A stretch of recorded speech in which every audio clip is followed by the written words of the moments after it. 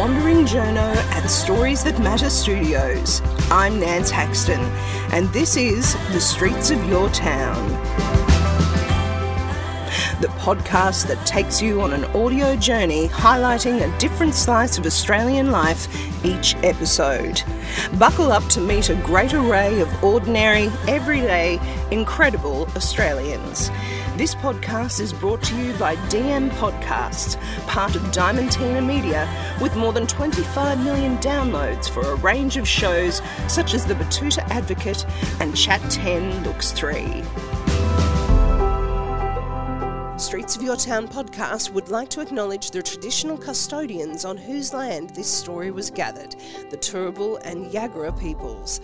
I acknowledge that for tens of thousands of years, First Nations people walked this country and shared stories on this great land down under, and I walk in their footsteps today. I pay my respects to their elders, past, present, and emerging. Performing in Six the Musical's Australian tour is the culmination of a lifelong journey for Queensland Conservatorium graduate Vidya Makin, and the realisation of a dream that she could be accepted for her true self on stage. The critically acclaimed Brisbane actor, singer and composer-lyricist has forged her way quickly into the ultra-competitive world of musical theatre, not only as a performer, but also as a writer, winning awards for 2 musicals of her own creation now in development, one of which is slated to debut in Sydney's Hayes Theatre in May 2023. She stars as Catherine Parr in Six the Musical, and as she tells us on Streets of Your Town, it's a show close to her heart. So, Vidya, thank you for joining us on Streets of Your Town. Thank you so much for having me, Nance. I'm excited to be here. Tell us a bit about this amazing musical. I'll confess that I saw it in Sydney, and I believe you were in that cast when it first started, and I knew nothing. Nothing about it at all. Girlfriend dragged me along and came out absolutely buzzing. Is that similar experience to what you've heard? 100%. I think the word that for me rings true is electricity. You leave the theatre feeling electric. It's such a weird show because it's sometimes hard to summarise, but this is after like 3 years of being a part of the show, this is where I'm at. I say, imagine the hottest pop band in the entire world, and it just happens to be the 6 Wives of Henry VIII.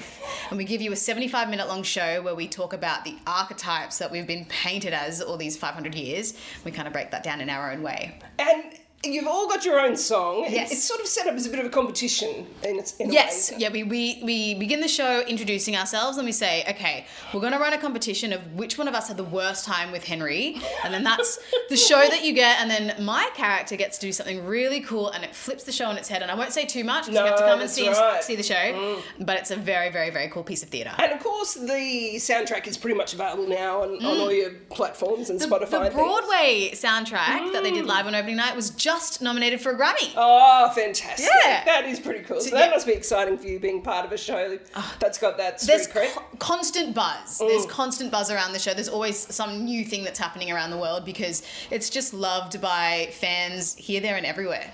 Keeps reinventing itself almost, doesn't it? It's Absolutely. like this wave that keeps regenerating, I think. Absolutely. I think that the key to that was it was written really humbly. It was written by 2 23-year-olds at uni who weren't even that interested in history. They just wanted to write a show for their friends. And I think because it didn't have that endeavour to be this big hit, that's the irony of the show, is that it's this little gem that people keep coming back to because it's so truthful and it's so irreverent in a way. And it started at Edinburgh Fringe, didn't it? Yeah. Brilliant. Tiny little show that had no budget, and then some producers just saw it and went, this is the next big thing. Recorded a cast album and it went viral. It went viral on TikTok before TikTok was TikTok. I remember in 2020 in our first season, we were like, what's this thing called TikTok? And now it's like, well, it's TikTok. I mean, no budget, but wow, there's some banging songs. Absolutely. You don't get tired of them doing them over and over 3 years. You don't. And you think that you would, but you don't. I think the show every night is a different thing. We interact so much with the audience. There's no audience participation, but we sing to you and we talk to you, and we definitely get that vibe back. And I think because it's so present in the space, it's not like we're presenting something to you. We are showing something and we're in a conversation with you. It's different every night. It is. It's quite always fun. a different musical in a sense, isn't it? For people who are like, oh, nah, musicals leave me a bit cold, it would be worth giving this one a crack, It's I think. the musical to see if you don't like musicals. I took my cousin, he's like in his 20s, he loves rap music. He is not a musical theatre guy, and he came out loving it. Yeah. Yeah. Because it's got that concert vibe, I think, video. Is that part of it? It's just really quite different, and I think in quite a small space, which I think you're doing in Brisbane at the Playhouse. Quite small. The interesting thing about our show is that it's a pop concert, and so in a little intimate space, it works beautifully because it's how it was written, and you see the audience. But because of its mega pop feel and the genres, and also the show is really funny. Like it's really fun to be a part of. When you're in those bigger venues with like 1,000+ seats, it does feel amazing, and it shows the show in a different light, I guess. Yeah. And have you all become really close over the time that the show has run? We are obsessed with each other. We love each other. We did press yesterday walking around the city, and like they didn't need to give us any direction because we just love each other. The love that you see on the show, because it's all about girl power and non-binary and female humans taking back their space together. We always say we're linked, not ranked. That is true of our show. That is true of our people that are a part of it. And it's true of the company and the crew. And I would even extend it to the audience. There is a vibe about this show that I have never experienced before in any piece of theatre I've done. Yeah, even in the band, mostly. It's all women. We love the band. Yeah. All women and non-binary. Yeah, wicked. Yeah. And they very much a part of the show. And absolutely. I could tell they were totally digging it and really into it. The band have choreography too. And they get into it. And sometimes they're given notes to, okay, you need to just stick to the choreography we've given to you, because they learn our dances. They're amazing. They absolutely love it. And on that note of how much audiences love it, I mean, we spoke about this previously. The cosplayers, that's quite a phenomenon, sometimes isn't it? You will look into the audience and go, that's my costume. How are they wearing my costume? And they are, like, the detail to perfection is incredible. Honestly. Because, and they're quite meticulous costumes, aren't they? The costumes in themselves are a part of what makes this show a cult following. I think once they became big and we got our budget, Gabriella Slade, who designed the costumes, each costume has their own references to Tudor times, has their own references to the pop icons that we are referencing in the show, and also to the people that we are. So it's really, really cool. They are so iconic in the colours and the styles. And each of our swings have their own costume as well. So when the swings come on stage, they don't put, like, if someone's covering Pa, they don't put on my Pa costume. They have their own colour, their own design. And so it's a beautiful thing in a way where you're watching the show, you're not watching a swing try to be someone else, you're watching that swing be them and their interpretation of the show. And that is part of, again, what makes it so exciting, and it never gets old because it's always new. And you mentioned, of all the shows that you've been in, of course, Vidya, you've got quite a history. No, but it's wonderful. I mean, you know, you're a Brisbane girl, but you've really gone on from there. Has this been your love, wanting to be on stage for a long time? Yeah, I fell in love with it. I actually, as a kid, I was a soccer player and a musician. So growing up, my dream was to play soccer for Australia and then also be in the pit of the orchestra for musicals, because I was always obsessed with musicals but never performed in them. Oh, interesting. And then at Somerville House, where we both went, that was when I started to get into performing and fell in love with it. And from then it was just bang on, let's do this as a career. Isn't it interesting that sometimes you can have those pivotal moments, if you're lucky, at school and get some teachers who really get you and push you a little bit? Exactly. I was really lucky. Somerville had an amazing music department, and the teachers that I had, I'm still friends with to this day. Yeah. So did you ever expect you'd be coming back here to QPAC to do a show like this? I always dreamt of it. Like, we've played some incredible venues, the Sydney Opera House, the Theatre Royal, like playing in Melbourne's East End. Those all have their places in your heart as dreams coming true, but there is something about playing in QPAC, the place that I grew up with, coming to shows since I was a little wee 3-year-old kid, that is, I can't describe, I don't have words. I have words to describe everything in my life. I could talk about anything, but that feeling of this dream coming true makes me speechless. And looking forward to family and friends being able to see the show as well. I feel sorry for Brisbane because I don't know if you'll get a ticket. My family and friends have basically bought out the whole season, so very, very much excited. And of course, you're not just a performer as well. Vidya, I want to hear about this wonderful show that you've written. This sounds like it's been running for for a few years, 2 or 3 years since development. Would that be right? So I've been a composer lyricist my whole life. Ooh. It's something that I love sharing with Catherine Parr, who are playing Six, because we're both writers. Great. We both come to it with that. It's a wonderful idea of understanding that character. But yeah, this particular show, The Lucky Country, I've been myself working on for about 5 years, and then in its iteration that it is, I've been working with my collaborator Sonia Suarez for about 3 years, and it's just been announced to premiere at Hayes Theatre next year. Amazing. When will that be on? From the 26th of May. Oh, that's not far away. No. So are you going to be involved in that as well as Six, or how will that work? Luckily, once we finish Six, I'm going to have time to do all the last minute things. But, you know, we're in pre-production at the moment, and it's my debut show as a writer. So I keep going around to people and being like, this is my baby. Look at the poster. The poster looks so cool. Tell us about the story. Yeah. How did this come to be? So I say it's an exploration concept musical. I started writing it a few years ago when I'm a woman of colour. I'm of Indian descent.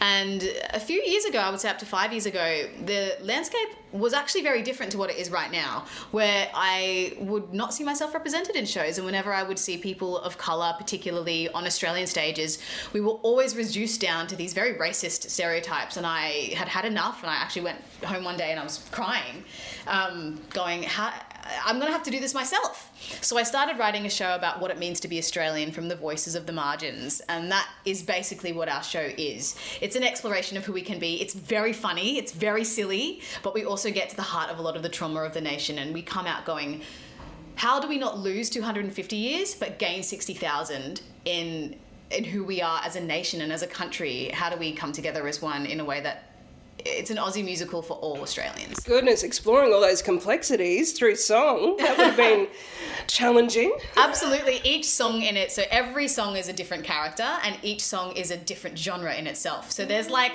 13 different musicals within the 175 minutes, which to me is really exciting. And to make that fit with an incredible band, my orchestrator and musical director, Heidi Maguire, who's also on Six, has done an amazing work to make that work within a 5-piece band. So I'm very, very much excited to share that with audiences. And this is a big deal, Vidya. There's not many musicals in Australia that get to this stage of development. Truly, let's be honest. It's a huge deal. I have never seen anything like it. It's why I wrote it.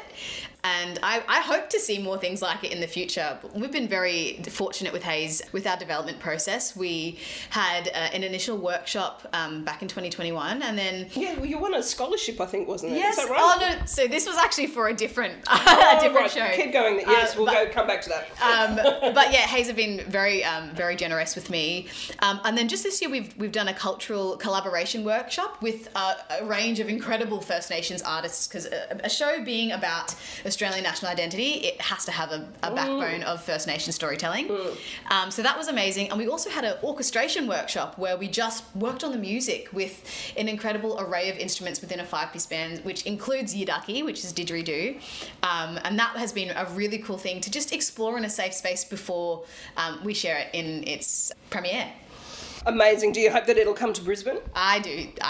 So does Hayes tour things sometimes? They do. We'll fingers crossed. How it goes. Fingers crossed. My mother keeps saying, you got to bring it to Brisbane. I'm like, don't worry, Mum.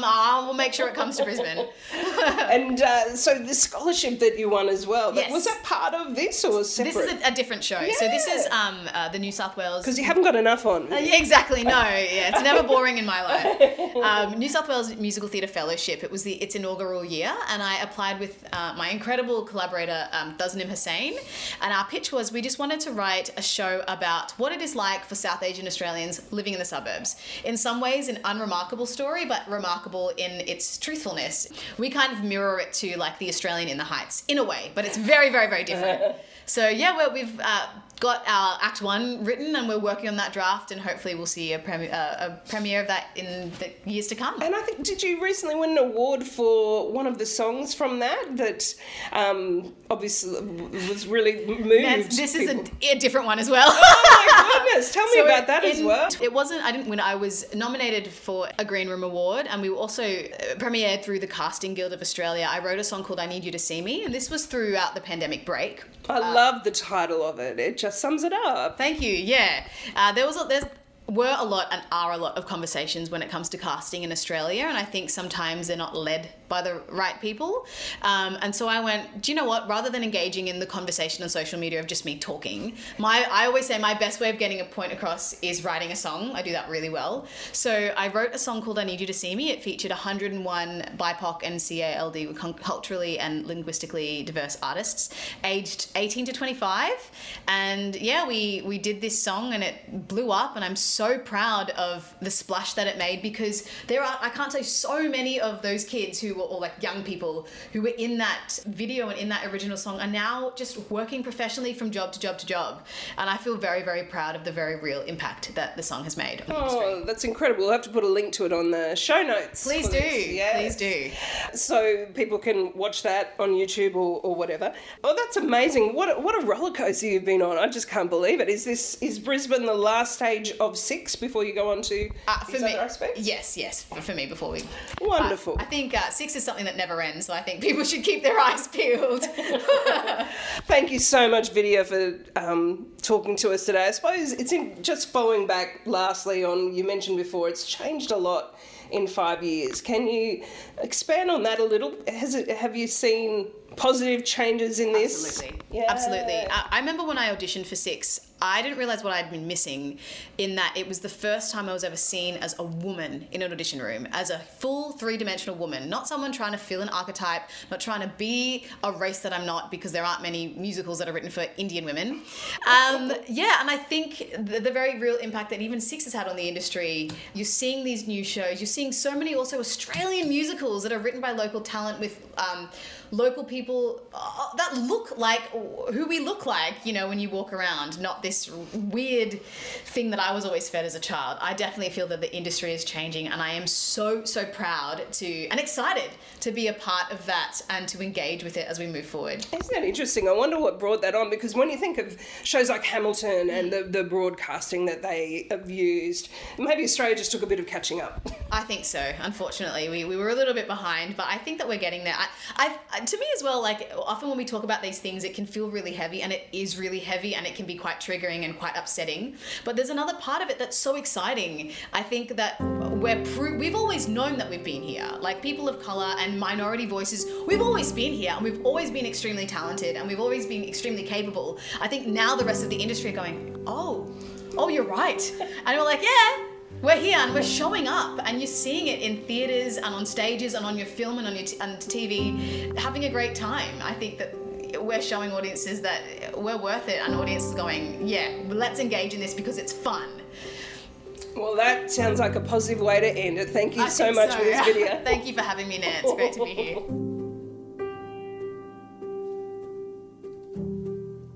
That was Vidya Makan telling us about her passion and talent for opening up the world of musical theatre to a more diverse cast and audience for this episode of Streets of Your Town.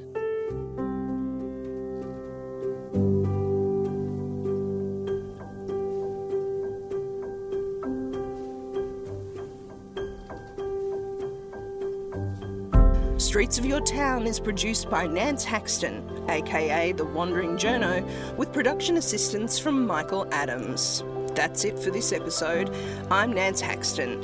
If you'd like to meet more everyday, incredible Australians, subscribe and listen to the back catalogue of Streets of Your Town, including Series 2, The Journo Project, on Apple Music, Spotify, or wherever you get your podcasts. If you like what you hear, please review and rate Streets of Your Town on your podcast provider, share the show with your mates, or join my Wandering Journo tribe of supporters at the Streets of Your Town website, soyt.substack.com.